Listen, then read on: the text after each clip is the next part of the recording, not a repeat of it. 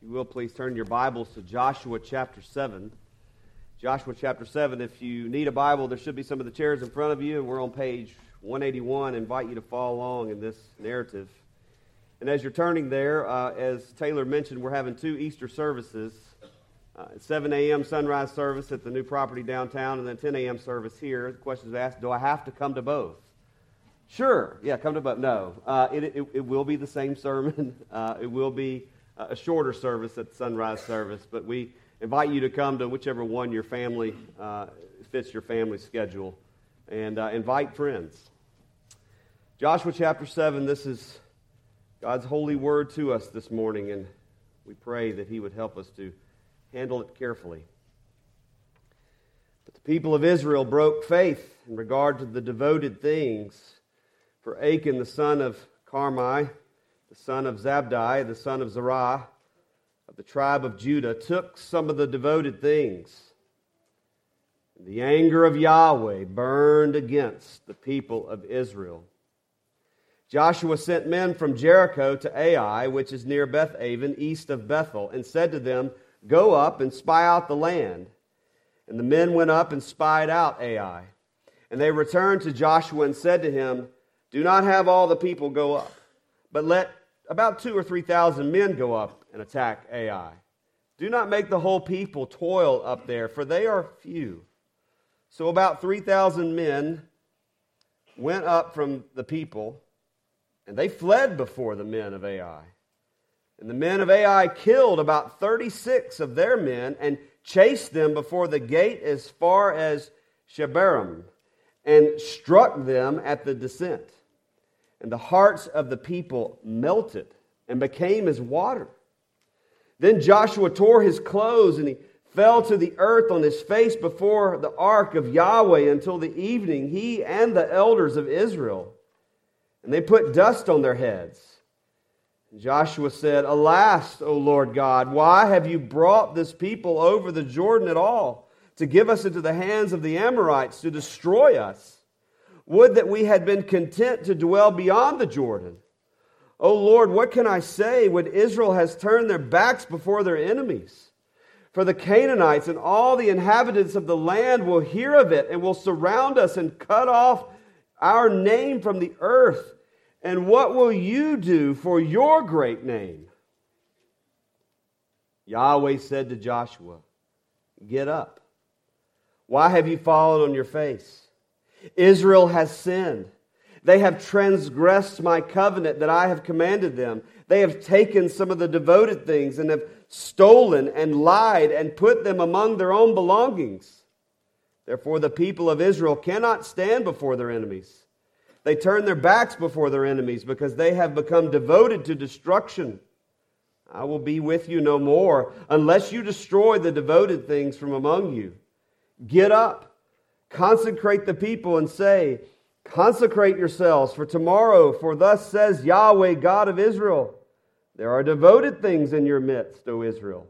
You cannot stand before your enemies until you take away the devoted things from among you. In the morning, therefore, you shall be brought near by your tribes, and the tribe that Yahweh takes by lot shall come near by clans, and the clan that Yahweh takes shall come near by households, and the household that Yahweh takes shall come near by man, and he who is taken with the devoted things shall be burned with fire, he and all that he has, because he has transgressed the covenant of Yahweh, and because he has done an outrageous thing in Israel." So Joshua rose early in the morning and brought Israel near, tribe by tribe, and the tribe of Judah was taken. And he brought near the clans of Judah, and the clan of the Zerites was taken. And he brought near the clan of the Zerites, man by man, and Zabdi was taken. And he brought near the household, man by man, and Achan, the son of Carmi, the son of Zabdi, son of Zerah, the tribe of Judah, was taken. Then Joshua said to Achan, "My son, give glory to Yahweh, God of Israel, and give praise to him. And tell me now what you have done. Do not hide it from me."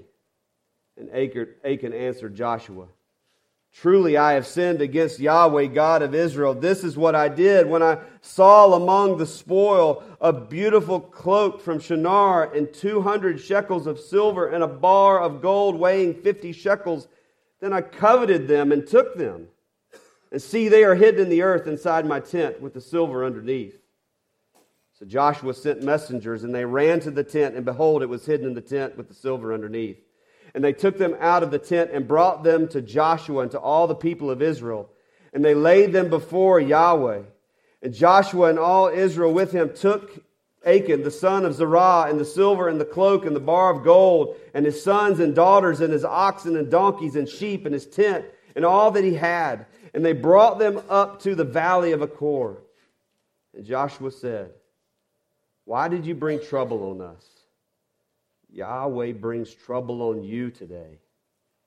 And all Israel stoned him with stones. And they burned them with fire and stoned them with stones.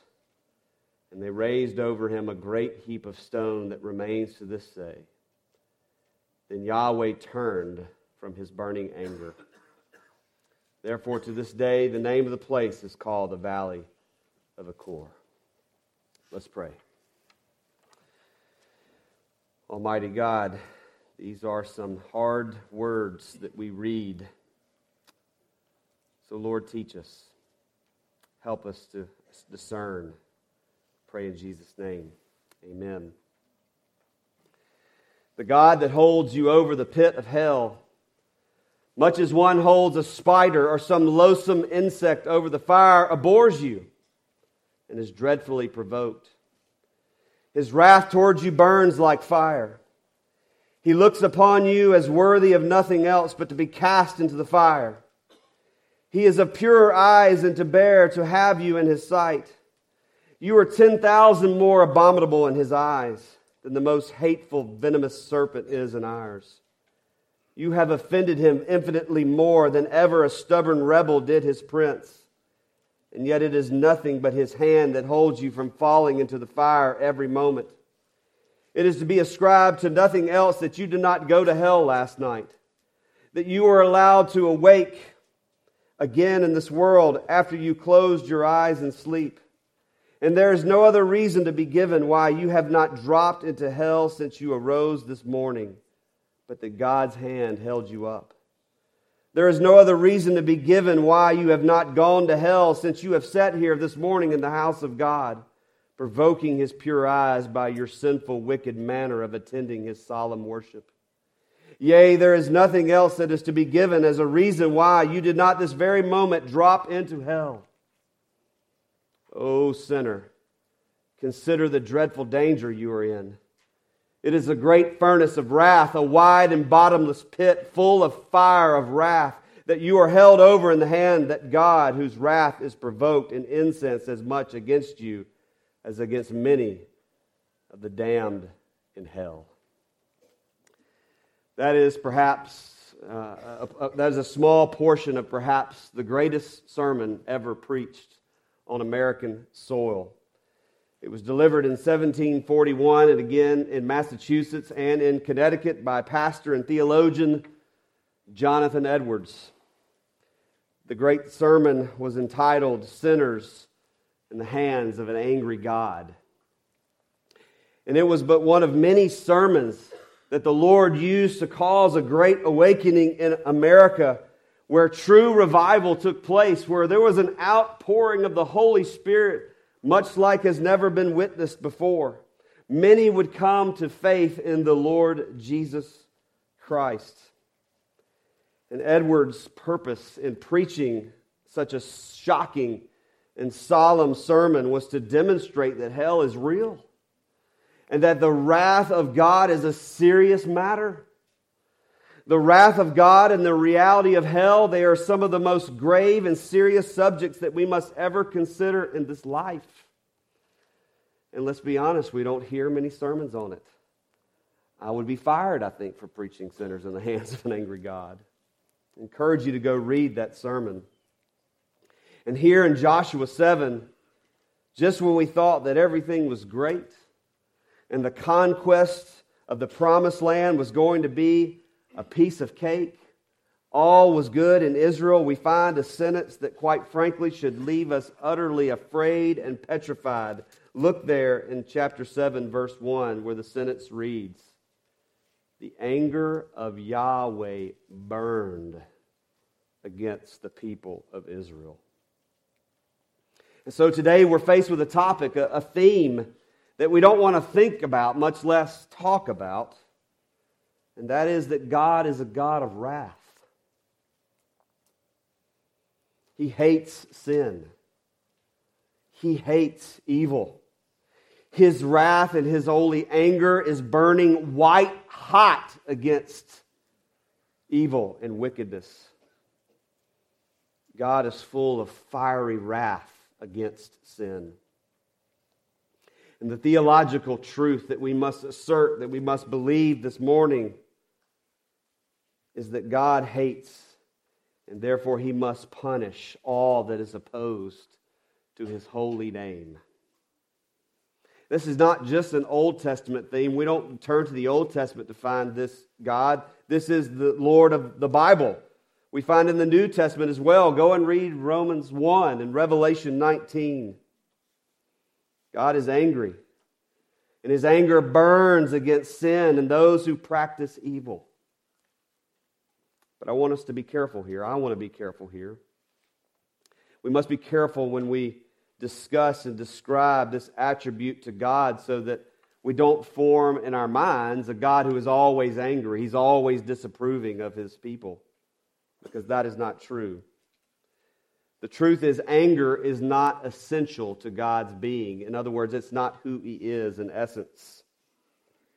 That kind of teaching is not true, and it's not helpful, and it gives us a warped understanding of who God is. Rather, it's best to understand anger as an expression of God's holy will, Him enacting His holy justice against sin and evil. Better yet, we might describe anger as an expression of God's holiness and His justice towards sin. God is holy and just, and He cannot let sin go unpunished.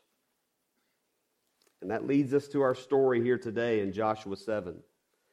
Here we're face to face with a holy God who calls His people to absolute holiness and to covenant loyalty to Him.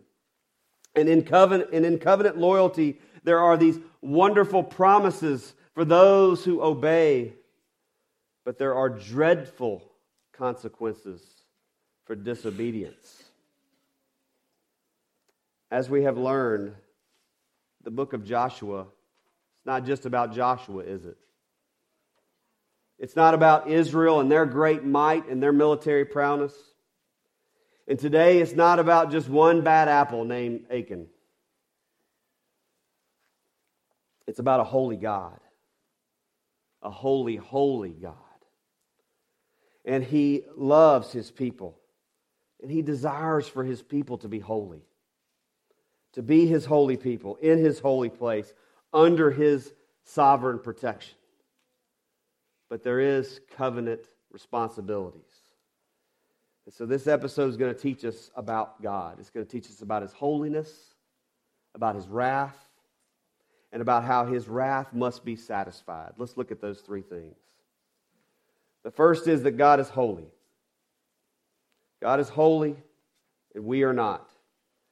He is the Creator. He is absolutely perfect, sinless, and holy in His being.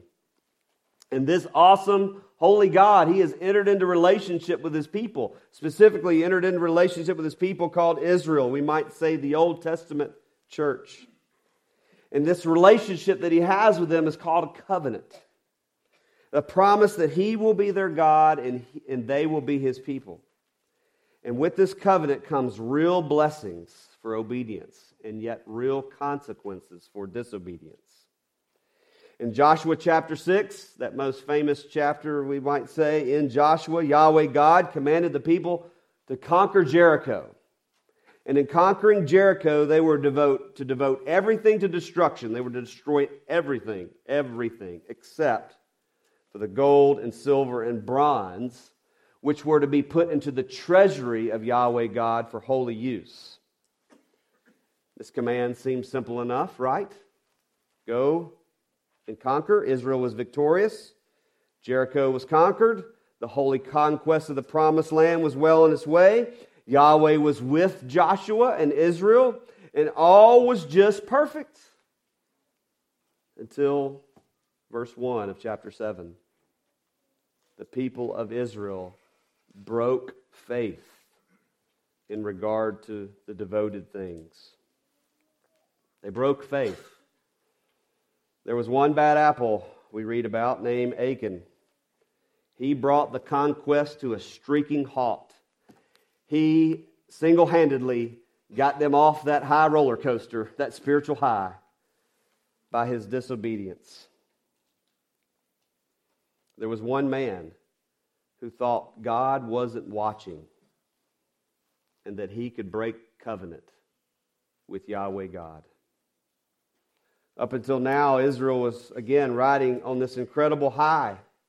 Think about all that Yahweh God had done for them so far, all the victory and the wonders that He was working in them, and perhaps at this point they became overconfident.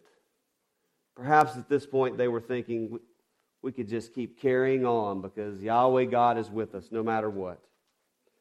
And so overconfident they became that when it came time for the army to conquer the little old city of Ai, there were some messengers that came back to Joshua and said, Joshua, don't worry about troubling yourself by sending the whole army to conquer little old Ai.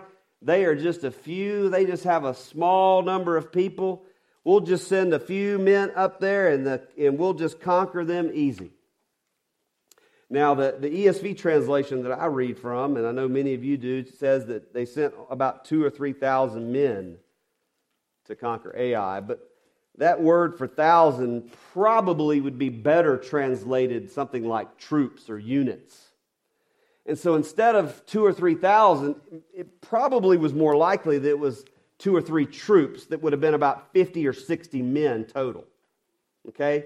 So how overconfident were they to think that they could send this many people, to go and conquer the city of Ai? They thought they could tackle this city with just a small force. But then we read that Ai was ready. And they routed this small force. And it said they specifically killed 36 of the Israelite soldiers. So that would have been more than half of this regiment. A significant number of this regiment that was sent to fight Ai was wiped out easily. They were struck down, the scriptures say. And with their sound defeat, Israel all of a sudden was in shock. It says their hearts melted and became like water. They developed this pit in their stomach that caused great fear and worry because, again, they were riding on this great spiritual high. They saw the walls of Jericho tumbled down to the ground, and then all of a sudden they're routed by this tiny little city called Ai. What happened? What happened? That was Joshua's response. What went wrong? Oh Lord, you're going to kill us all, and you're going to cut off your great name. We're going to be easily defeated here in the promised land. What happened? Sin happened. Sin happened. Israel transgressed the law of God. Someone took some of the devoted things. Someone stole some of the devoted things that God explicitly commanded them not to take. And what is worse, they lied about it. God's clear command to Israel was disobeyed. It was not that Achan took some stuff. It was that he disobeyed God. It was a very clear command. He sinned. And what does every sin deserve? Our catechism teaches us every sin deserves the wrath and curse of God. You know, what a great reminder this story is of the omnipotence and the omniscience of God. He knows all things. He sees all things. Nothing can be hidden from God, right, children? Isn't that what the Catechism teaches? Nothing can be hidden from God. Do you believe that this morning? Do you honestly believe that God sees everything you do? Even those things that you think weren't such a big deal? Achan thought, nobody will miss this stuff. I'll go hide it in my tent. It won't be discovered there. Even those little things that we do on the internet, God does not have to go back and look at our search history. He knows it. Or those times that we think that we're all alone, God sees it all. And here we see that proven. Yahweh God comes to the mediator Joshua, and he declares that the people had sinned. Notice the corporate nature of here. We couldn't just blame Achan for this. His sin was a public sin. It affected all of God's people. And God tells Joshua that he is holy. And unless the people repent and destroy the devoted things, he will not be with them. He will withdraw his presence. What a fearful thing to think about. The presence of Yahweh God, the presence of our Lord drawing away from us. Think about that for Israel, stuck in a land that was not yet their own. And Yahweh threatened to withdraw his presence. But why is this such a big deal? I mean, Achan only took some stuff, right? I mean, he didn't kill anybody. Why is this such a big deal? And that's exactly where the whole human race fell into sin, right?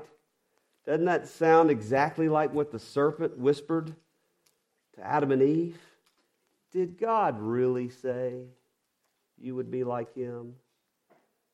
Isn't that lie that we can sometimes believe, that breaking God's command is not that big of a deal? This lamentable story sets the scene for this everlasting truth. That God is holy. And the Lord God Almighty, he is passionate about his holiness and his justice. And therefore his fearful wrath must judge sin and evil. The writer of Hebrews says, it is a fearful thing to fall into the hands of the living God. J.I. Packer, in his wonderful book called Knowing God, he states, the Bible sets the one almighty creator, the only real God, in whom all goodness and truth find their source, to whom all moral evil is abhorrent. He hates it. Packer goes on to say that the deepest of all human problems is the problem of man's relation with his Maker. Because all have sinned and fall short of the glory of God. He is holy, and we are not. And because God is holy, the wrath of God is revealed from heaven against all ungodliness and unrighteousness of men, who by their unrighteousness suppress the truth, the Apostle Paul says in Romans 1. God is a God of wrath. His holy, white-hot anger burns against sin. But least we think that God's anger is just some temper tantrum that God will get over. Verse 1 in chapter 7 of Joshua declares that Yahweh's anger burns against the people of Israel. Think about that. Think about those words there for a minute. We are not told that Yahweh's anger was burning against the people of Jericho or Ai. It was against his own people. And now we will see that God will use a pagan nation to discipline his own people. So it begs the question, do you believe in a God of wrath? Do you believe in a God of wrath? Do you believe that you have offended him with your rebellion? Do you believe that his wrath burns towards you like a raging fire because of your sin? That is essentially another way of understanding this first membership vow that was asked this morning. The question goes, do you acknowledge yourself to be a sinner in the sight of God, justly deserving His displeasure and without hope except for His sovereign mercy? That sounds a little nicer than if I were to stand up here and say, do you believe you justly deserve the wrath and fire of God? You know, that's harsh, isn't it? But I think this is a theological blind spot for the church today. We don't believe and we don't even acknowledge a God who can and will bear His wrath. And that theological deficiency leads to all sorts of bad theology. There is one such church that petitioned the publishers of that great hymn that we sing so often, In Christ Alone. They wanted to put that hymn in their hymnal, but they wanted to remove the sentence, the wrath of God was satisfied. The publishers denied that request because that is at the heart of the theological truth here. That God is holy. He is a pure God. Sin has consequences. Sin had consequences for Israel. They transgressed Yahweh God's law. They broke faith with Him. And this is a further truth that we cannot and must not ignore this morning or ever. We cannot love and worship and serve God if we insist on living in sin. If we insist on participating in things that God says is devoted to destruction, oftentimes what we will find is that sin will destroy us. We will be delivered over to death because of our sin. We cannot worship God and live in sin. When the lots were cast and the guilty were brought forward, could you imagine all of Israel and all the men standing before Joshua wondering if they were going to be selected? Achan was brought forward. He was undone. He had nowhere to hide. He was found out in his sin. And when we are face to face before a holy God, we see that there's nowhere to hide. And that is not the time to dig in and even sin more or lie, but it's time to confess and repent, to turn from evil, to plead for mercy. And that's the third truth that we learned, is that God's wrath must be satisfied. God's wrath must be satisfied. After the perpetrator was discovered, Joshua sent men to Achan's tent to retrieve the stolen items, and they took those things and everything that belonged to Achan, his family, his livestock, his possessions, and we read that they were burned with fire and stoned to death. Even reading that to you and saying that to you right now is heartbreaking. It seems too harsh. It seems too severe of a punishment for just taking some stuff.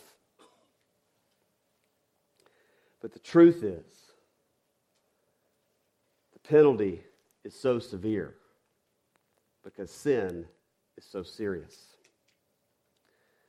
The severity and the harshness of this punishment is only too severe and only too harsh if you have a low view of God and a low view of sin.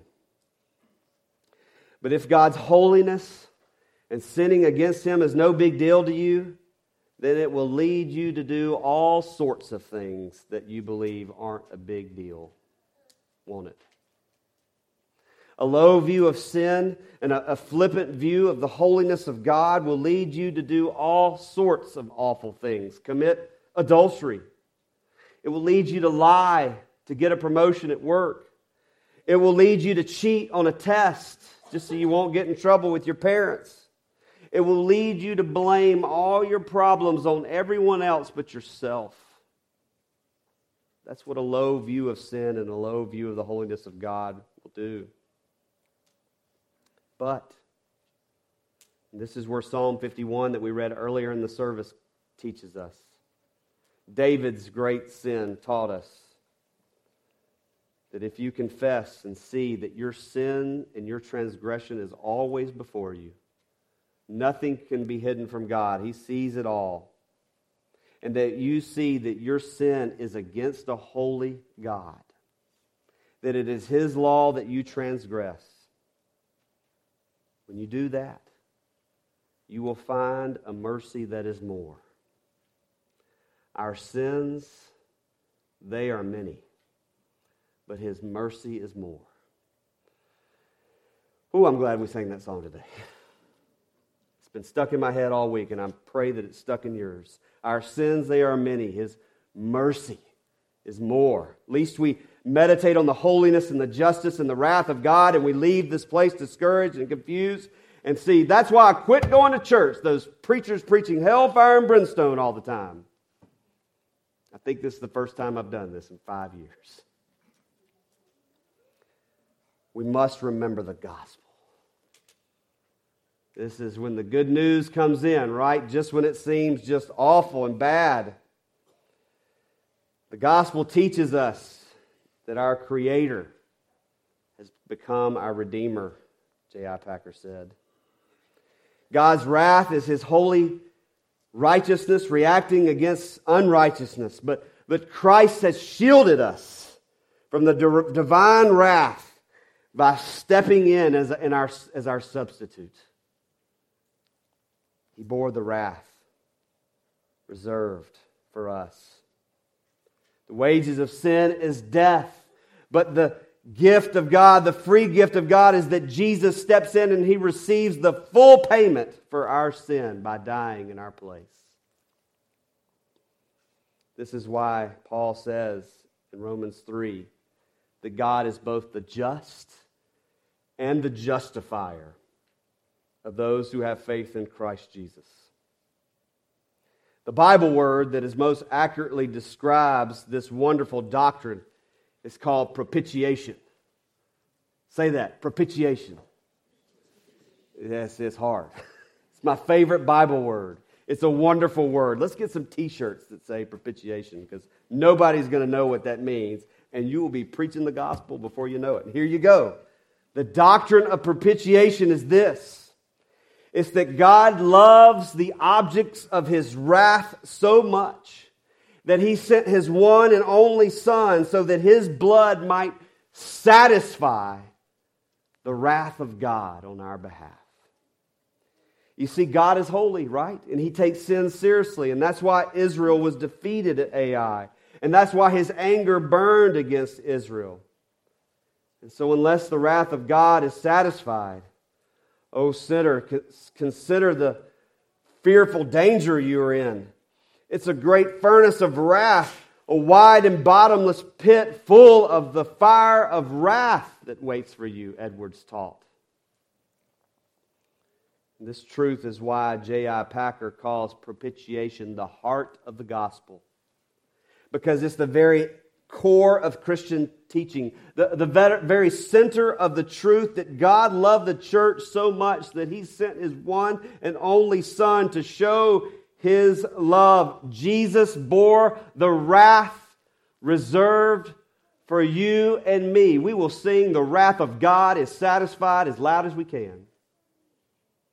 Because if it wasn't for that, we would all be burned and stoned. Once the purification of Achan and all that belonged to him was complete. Look at verse 26. This is the gospel screaming from the text here. Look at it.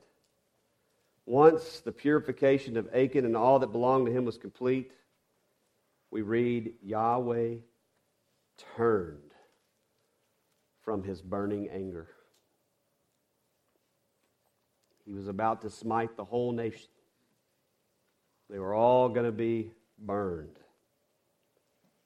And God's wrath was satisfied. It was propitiated. But we know that was just for a moment, right?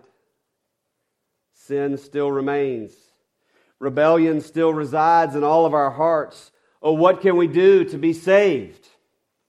And this is where the love and the grace and the mercy of God reign supreme. We have to believe in this moment that Israel was longing for a Redeemer, someone who would come and save them from their sin and stand in the gap next time Yahweh God's anger would burn against them. What would they do the next time someone else messed up and transgressed the law of God? But now a Redeemer has come, the Lord Jesus Christ. And He has propitiated the wrath of God once and for all by His death on the cross. 1 John 4:10. In this is love, not that we have loved God, but that He loved us and He sent His Son to be the propitiation for our sins. Maybe for the first time this morning you are face to face with your sin. And you see that it is a big deal.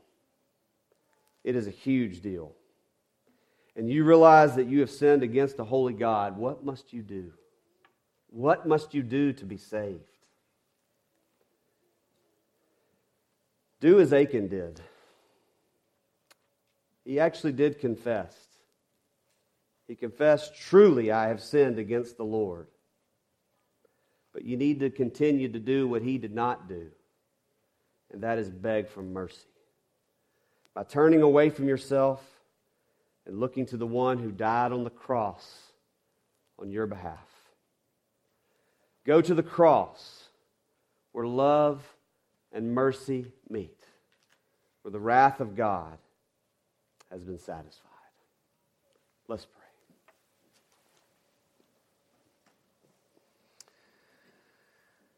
Oh, our holy God, what a wonderful thing you did for us by turning your burning anger away from us and putting it on your Son by his death on the cross. What love with which you have loved us by sending your Son as the propitiation for our sins. We thank you. We praise you. Oh, for grace to love you more. We pray in Jesus' name. Amen.